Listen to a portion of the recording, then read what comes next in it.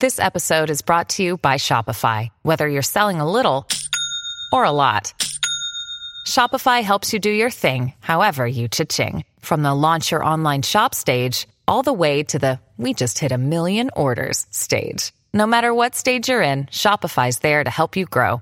Sign up for a $1 per month trial period at shopify.com/special offer, all lowercase. That's shopify.com/special offer. Hello, everybody. This is Marshall Poe. I'm the editor of the New Books Network. NBN listeners like to read books and buy them. So we thought we'd tell you that right now, our friends at Princeton University Press are having a remarkable site-wide sale. You can get 50% off books, including ebooks and audiobooks, with the code 50, F-I-F-T-Y, at checkout until May 31. You can save some real money on Princeton University Press books. I encourage you to go there and check it out.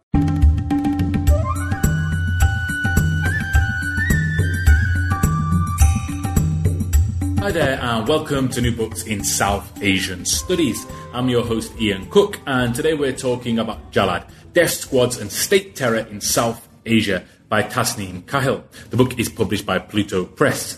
Tasneem is an exiled Bangladeshi journalist who previously worked for the Daily Star in Bangladesh and was a consultant for Human Rights Watch. He is currently editor and publisher of Independent World Report.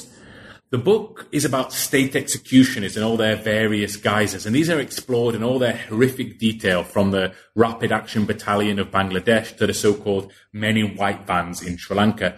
And in doing so, the book interrogates both the brutal specificities of state agents as well as the underlying themes that cross-cut state terror in the region. The book is strong, brave and relentless, and I think a real important and timely contribution. I had the pleasure of speaking with Tasneem just a few moments before. Okay, so thanks so much for coming on the podcast. So we're here to talk today about your book Jalad, and this explores death squads and state terror across different South Asian countries. So let's jump straight to the heart of your analysis. My first question is, what are the common features of state terror in the region that allow you to bring them together in one book? Oh, thank you for having me and giving me the opportunity to talk about my book. First of all, I'd like to note that the actual meaning of Jalad, it is a word common in Bengali, Urdu, and Hindi, and I'm told some other languages. It means the executioner or hangman. So in this book, I'm trying to discuss state terror in South Asia by looking at this figure of the Jalad, the executioner. And this figure, of course, is a stand-in for the death squads that roam the streets of the subcontinent. We have the Rapid Action Battalion in Bangladesh. Then we have the encounter specialists in India. In Nepal, there were units of the Royal Nepalese Army. In Pakistan, we have different paramilitary units and security agencies. In Sri Lanka, during and after the civil war, there were white van death squads. So in Jalad, I look at these different death squads to study three features of state terror, or I call them pillars of state terror. So pillar number one is what I call the black laws. And here I'm borrowing from Gandhi. But these are laws that in effect impose a state of exception or a state of emergency whenever and wherever the post-colonial state is facing some kind of trouble or some kind of crisis. Now, this state of exception, and Agamben has written a brilliant book about it. I'm sure you know of that. Has two functions. Number one is robbing some people, and these are the people who are usually called the enemies of the state or the society or terrorists or criminals. These people are robbed of their fundamental human rights.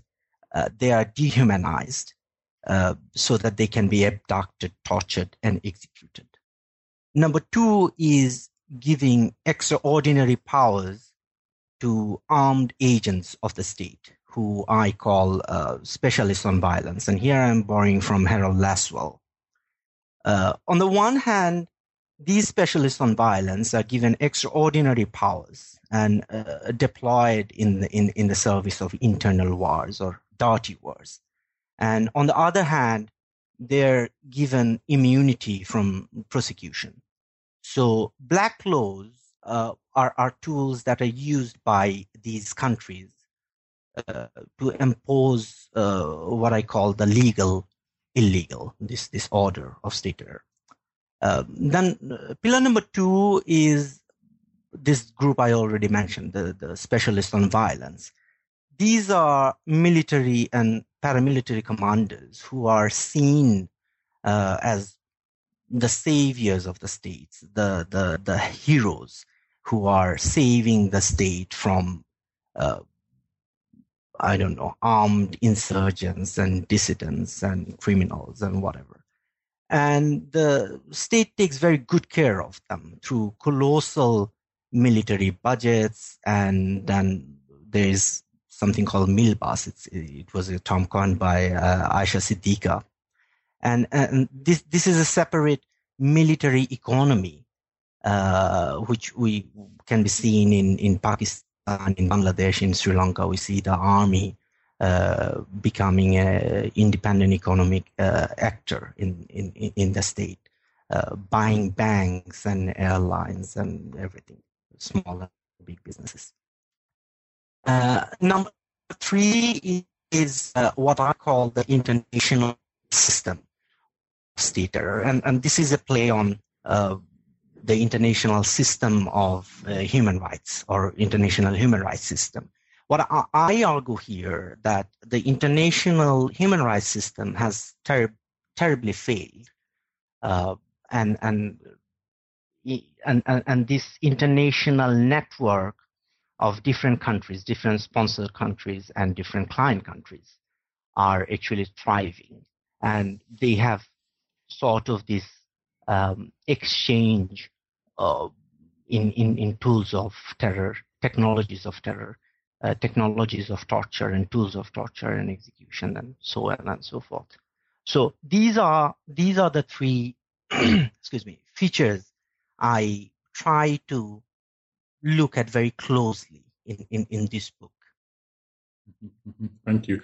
And these 3 pillars will be, they'll strongly come out, I think, in our discussion when we start to turn to the different case studies. But before moving on to speak about those chapters in more detail, could you please tell us a little bit about yourself and your motivation for writing the book?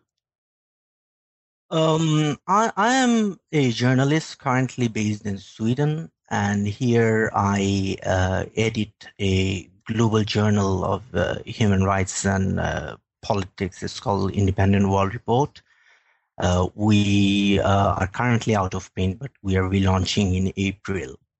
I am originally from Bangladesh, where I worked for the Daily Star newspaper and was an editor with the Forum magazine.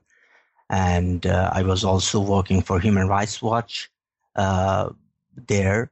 I was investigating incidents of torture and extrajudicial executions by this. That's what I cover in this book also, the Rapid Action Battalion. And my investigation led to my own detention and torture at the hands of the Bangladeshi Military Intelligence Agency. And then I had to leave the country and seek asylum in Sweden, where I'm a citizen right now. And it was in Sweden I started to look at other South Asian countries, Nepal, for example. I worked with the Dog Marshall Foundation, and that was the first time we looked at the participation of human rights abusers from Bangladesh, Pakistan, Nepal, and how these people who torture and execute people in their own countries end up as peacekeepers in, Africa or Latin America, places like that. Yes. Mm-hmm, mm-hmm. Thank you. So let's move on to the first of the case studies that you touch on in your book, and this is Bangladesh. And what was surprising to me, not knowing so much about the country, was just how habitual and deep-rooted state violence has been right since the country's formation. So My question here is, like, why do you think the Bangladeshi state so frequently employs groups to torture and also kill its opponents? Okay, here I have a confession to make, and that is I have been reporting about torture and execution in Bangladesh, I think, since 2003 or 4. But I myself, I was really surprised to, like, when I was writing that chapter, I myself was very surprised to see how deeply rooted this is. And I think, I mean, one way of answering the question is probably the military and political leaders of Bangladesh are really good students. I mean, they studied or they learned from their predecessors very well. I mean, in Bangladesh, as I note in the chapter, you had a genocide in erstwhile East Pakistan, which was carried out by the Pakistan army, which also deployed the first death squad in the history of post-colonial South Asia. It's called Al-Badr. After that, the new ruler of Bangladesh, Sheikh Mujibur Rahman, the leader of the Bangladeshi independence movement, he basically copied the whole model of Al-Badr and created a new death squad. It was called the Rocky Bahini. And then when he was assassinated in 1975, the military rulers who came in after him, they basically copied the models of state terror from Pakistan. And these people were once members of the Pakistan army, and in independent Bangladesh, they became the saviors of Bangladesh.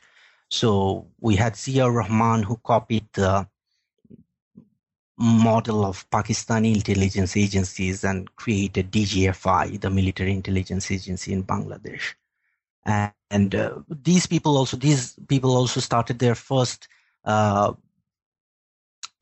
dirty war in the Chittagong Hill Tracts. And what happened in Chittagong Hill Tracts was pretty much modeled after what happened in East Pakistan, the larger East Pakistan, or now what we know as Bangladesh. So these leaders are, I will say, very good learners, very good students, and they have inherited the machinery of state terror, and then they have perfected it. And now we have a new government of Sheikh Hasina and Awami League. I mean, when she was the opposition leader, I know I spoke with her personally, and she was vehemently opposed to Rapid Action Battalion and the extrajudicial executions that were taking place. Now, when she became the prime minister, since then she is actually using the same organization, the same death squad against her political opponents and giving it more powers. And so, answer to your question, Bangladeshi leaders are very good students. Not of the right subjects, though. Well put. Very well put. So let's move on now to talk about India. Now, is anyone familiar with India has a probably very different understanding of the word encounter, especially how it's used in India is quite different from other parts of the world. But for those who are not familiar with this euphemism, what does encounter often mean in the Indian context, and for what end has the Indian state put encounters to use?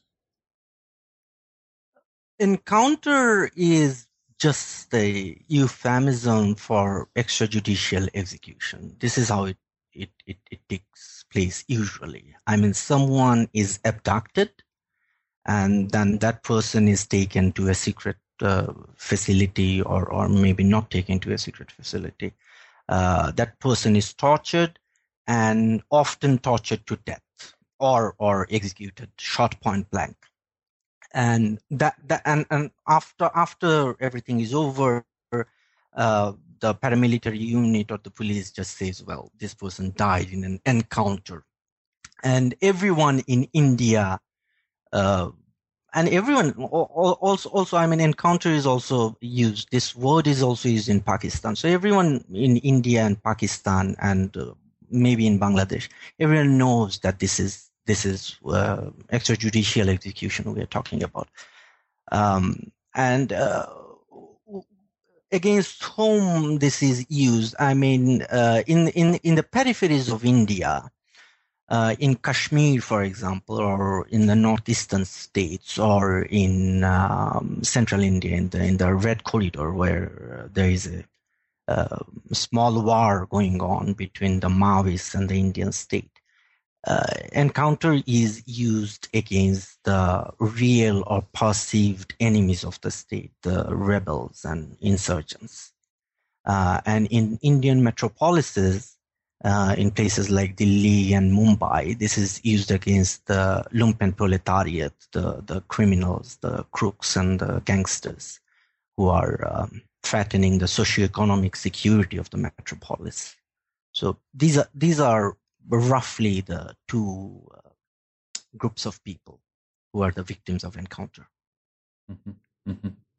Thank you. So the third case study in your book is Nepal, and you mentioned already a little bit about your work there. And what's interesting, I think, in this case is the Nepalese Royal Army, and they're the focus of the chapter for the most part, and they've managed to escape any sort of international scrutiny for their actions for so long, even though they were capturing, torturing, and killing suspected Maoists during the ongoing civil war in the country. But how did they manage to evade this sort of international scrutiny for so long? It's a very interesting question, and I hope there is I'll be able to provide an interesting answer as well. Nepal, you have to understand that Nepal was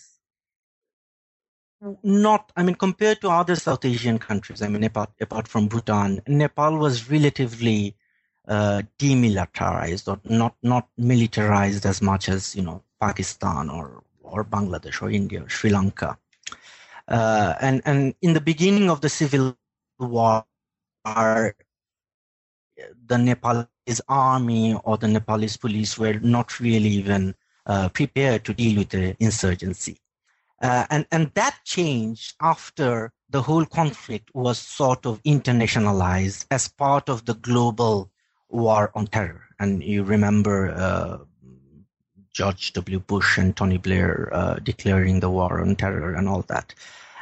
So they basically joined the whole thing and said, well, the Nepalese Maoists are actually pretty much in the same league as Al-Qaeda and other terrorist organizations. So this is a problem of terrorism and we have to deal with this.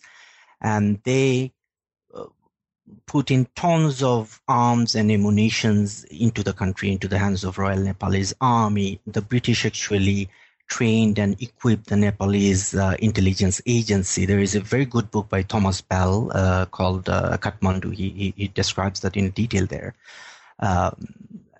And so in that way, Nepal's civil war was a very internationalized war, which was politically sponsored by three big players. Number one, the United States. Number two, the United Kingdom. And number three, India, the regional hegemon.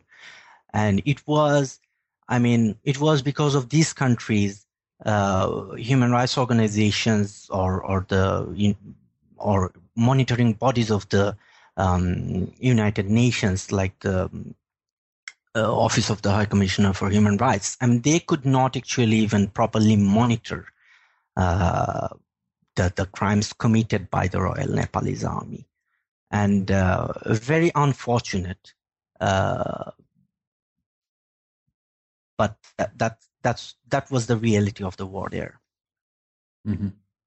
Mm-hmm. Mm-hmm. Thank you. Your book is shocking in many ways. I mean, there's the sheer number of cases of brutality and torture that you list are really shocking, and it's also very, very surprising for the reader, especially me. I found that I hadn't realized the sheer size and the brutality of the Pakistani military. And I knew it was a state that had a lot of heavy involvement of the military in running of its affairs, but the sheer size really blew my mind. So my question here is, like, how did the military get so big, and in what ways has it been involved in acts of state terror? Well, Pakistan is a textbook case of what Harold Lasswell calls the garrison state, or what I call the national security state. And that is a state or a part of the state which is dominated by the military, by the specialists on violence. And in the case of Pakistan, from the 50s, the military is actually trying to, and they're very successful in that. I mean, they have very successfully established their dominance over everything. I mean, there is no corner of Pakistani society which the military has not yet dominated, and that's the canvas we are looking at, and I mean, maybe in the West and other places. I mean, if we look at mainstream media coverage of Pakistan, it's mostly about, how Pakistan army is cracking down on the Taliban, for example, and all that. I mean, those are the important stories that gets reported. But Pakistan is also, the Pakistan army is also involved in a very brutal war against the Balochis in Balochistan, which I call a new colony. Balochistan was never really a part of the British Raj, and Pakistan after independence went in and sort of colonized this whole new area, and the Balochis are fighting back for their independence from the state. And we also have a problem with Pakistan cracking down on dissent. One of the authors of the publishing house which published my book, also published a book by Salim Shahzad, and he was a journalist who was investigating Al-Qaeda and its ties with Pakistan Army and ISI, the intelligence agencies.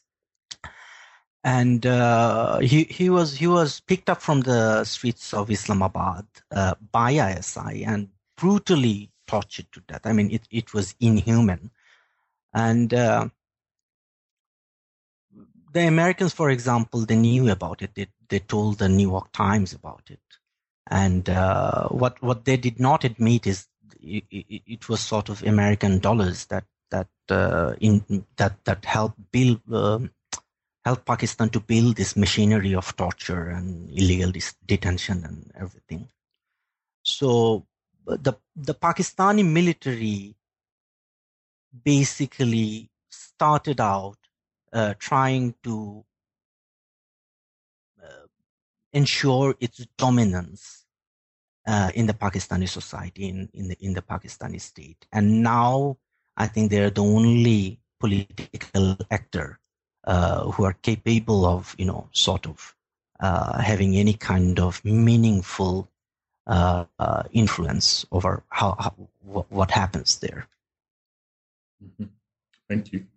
So now let's shift to the final case study in your book before we'll move on to talking about some of the more sort of bigger issues that come out of this. And the final case study is Sri Lanka. And I think many of us know of the horrors of this long-running civil war, which came to an end a few years ago, and especially its bloody end. But again, what your book brings out is sort of these internal dynamics, what was going on, especially what was involved with the silencing of internal dissent. Could you please tell us a little bit about this? Well, any dirty war, and Sri Lanka's was one of the ugliest wars we have seen in recent years.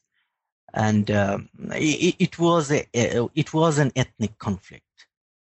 Now, the Sri Lankan war effort, one of the key elements of that was the dehumanization of the Tamils, the dehumanization of the LTTE, the rebel group.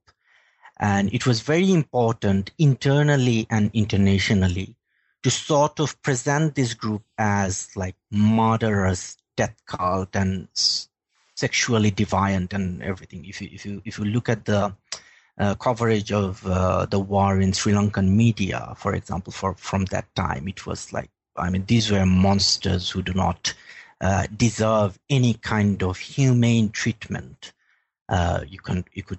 You should just kill them and all that. I mean, these were crazy people, and use of child soldiers and everything. So that was the mainstream dominant narrative of the war. And that's when it becomes a problem whenever a Tamil or whenever a Sinhala journalist basically presents a dissenting view. It challenges the whole mainstream narrative of the war, and it becomes really crucial for the specialist on violence to take care of that kind of dissenters. So the journalists or the intellectuals who were challenging the state and who were saying, no, you cannot just go and torture people, you cannot just go and abduct people and then just kill them and bury them or cremate them secretly, or you cannot use chemical weapons against the Tamils, whoever that are, whoever the LTT, like groups are and all that. You have to obey the laws of war and obey the human rights laws and everything. So these dissenters, these dissenters were the most dangerous elements in the eyes of the Sri Lankan national security state, and they had to be taken care of. So we have the case of Prageet Aknaligoda, and he's still missing. We have other journalists who have died, who have been tortured to death. I mean, it's brutal torture and brutal deaths, just because of their dissenting views. Mm-hmm. Mm-hmm. Thank you. So let's now start to speak a bit about some of the themes which have emerged from these 4 case studies. I was wondering if you think there's something particularly post-colonial about the way that state violence has emerged in South Asia. Oh, I can answer that with 2 words: Frantz Fanon, and then I'll need some more words to sort of justify my answer. So if you allow me, I'd like to quote from Fanon, which I have quoted in my book also. The colonial world is a world cut in 2. The dividing line, the frontiers, are shown by barracks and police station. In the colonies, it is the policeman and the soldier who are the official instituted go-betweens, the spokesman of the settler and his rule of oppression. In the post-colonial state, where the rule is that the greatest wealth is surrounded by the greatest poverty, the army and the police constitute the pillars of the regime. An army and a police force, another rule which must not be forgotten, which are advised by foreign experts. The strength of the police force and the power of the army are proportionate to the stagnation in which the rest of the nation is sunk. This, I think, when we read Fanon, we usually talk about violence and colonial exploitation and colonial violence. But this, I think, was prophetic in a way. He described the post-colonial state so perfectly, so accurately. And my book, in a way, is sort of an attempt to show how this description of the post-colonial state, this divide between the colonial world and the colonized world, which is dominated by the specialist on violence, is very accurate description of state terror in South Asia. And so that's, from the if I'm talking about post-colonial studies, I often say to people who would listen to me that if you want to understand the white man, read Edward Said or I don't know, Spivak. But if you want to understand the black man or the brown man, you have to read Fanon. And this is my attempt of reading Fanon in South Asia, in a way. Mm-hmm. Mm-hmm. Yeah, I think Fanon, you quote him actually in the introduction, and the ghost of Fanon definitely runs strongly throughout all of the chapters. What's really interesting, I think, is how these specialists on violence, how they're perceived, locally, because they're not like demon figures, are they? Could you tell us a little bit about the way they're perceived in the popular press and elsewhere? There is a very interesting book, The Writings of Azad, and that's the book collects the writings of Cherukuri Rajkumar, who was the spokesperson of the Communist Party of India, the Maoist faction, and he was executed during an encounter, and he wrote about the uniformed gunds, and these uniformed gunds are actually the specialists, as the police officers and military commanders and so on. So these uniformed gunds are actually hailed as the heroes and saviors of the state, of the society. Everywhere in South Asia, you'll see the mainstream press and the general public looks at these people as heroes who are trying to save everyone from these monsters who have certainly trying to destroy the state and trying to destroy the society.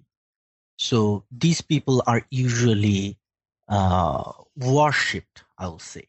There are rituals in all the countries in South Asia. You have, every year during Independence Day or Republic Day or whatever, you'll have military parades in the capital, and the prime minister will go to this statue or monument or whatever, and will lay a wreath in front of a statue and then do a salute and stuff like that. So these are really well choreographed rituals designed to make sure that these people, these uniformed goons whose main duty is abducting, torturing, and executing people, are seen by the general public as sort of father figures, sort of the saviors of the republic or the state. Thanks. Now, we've spoken a bit about different case studies, but what comes out very strongly on all of the chapters, and you have a chapter focused on it towards the end of the book, is that actually there's a strong international dimension to these sort of acts of state terror. Could you please reflect a little bit on this? As I have tried to argue that no country in the third world or in the global south, can or will wage and win a dirty war without the active blessing and sponsorship of one of the global or regional hegemons. So these hegemons, for example, we have the United States, we have China, we have Russia, we have UK and France. At the regional level, we have India. If we look at, if I briefly go outside South Asia, we have if we look at the case of Syria, for example, because it's so current, we have Saudi Arabia, Iran, then Russia, and everyone there. So my thesis here is that no campaign of state terror is possible without this sort of international sponsorship. And international sponsorship comes in different forms. I mean, number one, you'll have political sponsorship. You will, for example, China will defend Sri Lankan atrocities at the United Nations Security Council, just like United States defends Israeli actions at the United Nations. Then number two is the flow of technologies and tools of terror from these countries, from these core sponsoring countries to the client countries. So we'll have arms transfer, we'll have military conferences where everyone will come together and they will talk about, how best to do special operations, which is in euphemism for how best to abduct and torture and kill people. So that's sort of like the international dimension of it. And I don't think, this is what I propose. I don't think that without this kind of international networking, without this kind of international system, state terror is not really sustainable in South Asia and elsewhere. Well, I think you make this argument very, very, very strongly in the book. As is often the case when I'm doing these podcasts, I ask questions of certain things that interest me. So I was wondering if there's anything that I've skipped over in your book that you'd like to highlight for the listeners. Really good questions. I hope I have done justice to them. I'd just like to take this opportunity to alert your listeners to the notes section of the book, because I have included lots of sources. I have tried to also suggest material for further reading under the country chapters and the theoretical chapters. So I hope people who are interested in South Asia will find the book useful. And also, the book is available on JSTOR, so people can go and check and maybe ask their libraries to buy a copy or something so that they can have easier access. Wonderful, thank you. So this book has just come out very, very recently. So do you have any future plans for writing or other projects? Right now, I'm working on relaunching Independent World Report, as I mentioned. We are relaunching it as a monthly newspaper.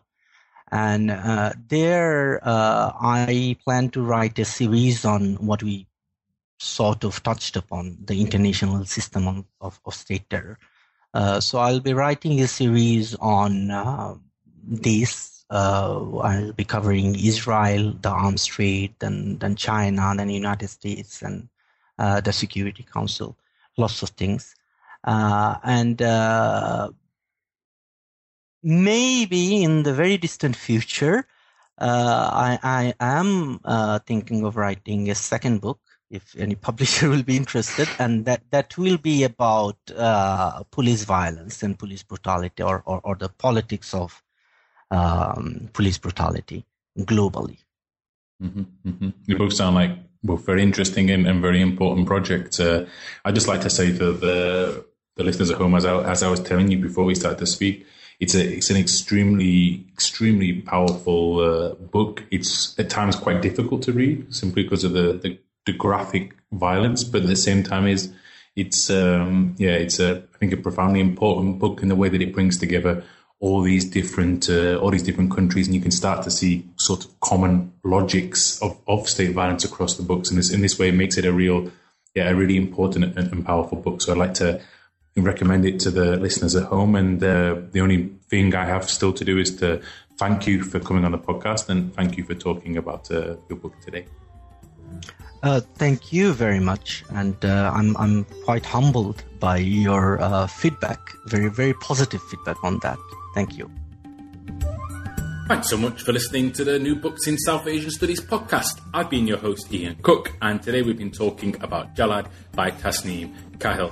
I hope you enjoyed our conversation. I hope you're going to go check out the book yourself, and I hope you tune in again next time. Ta-ra!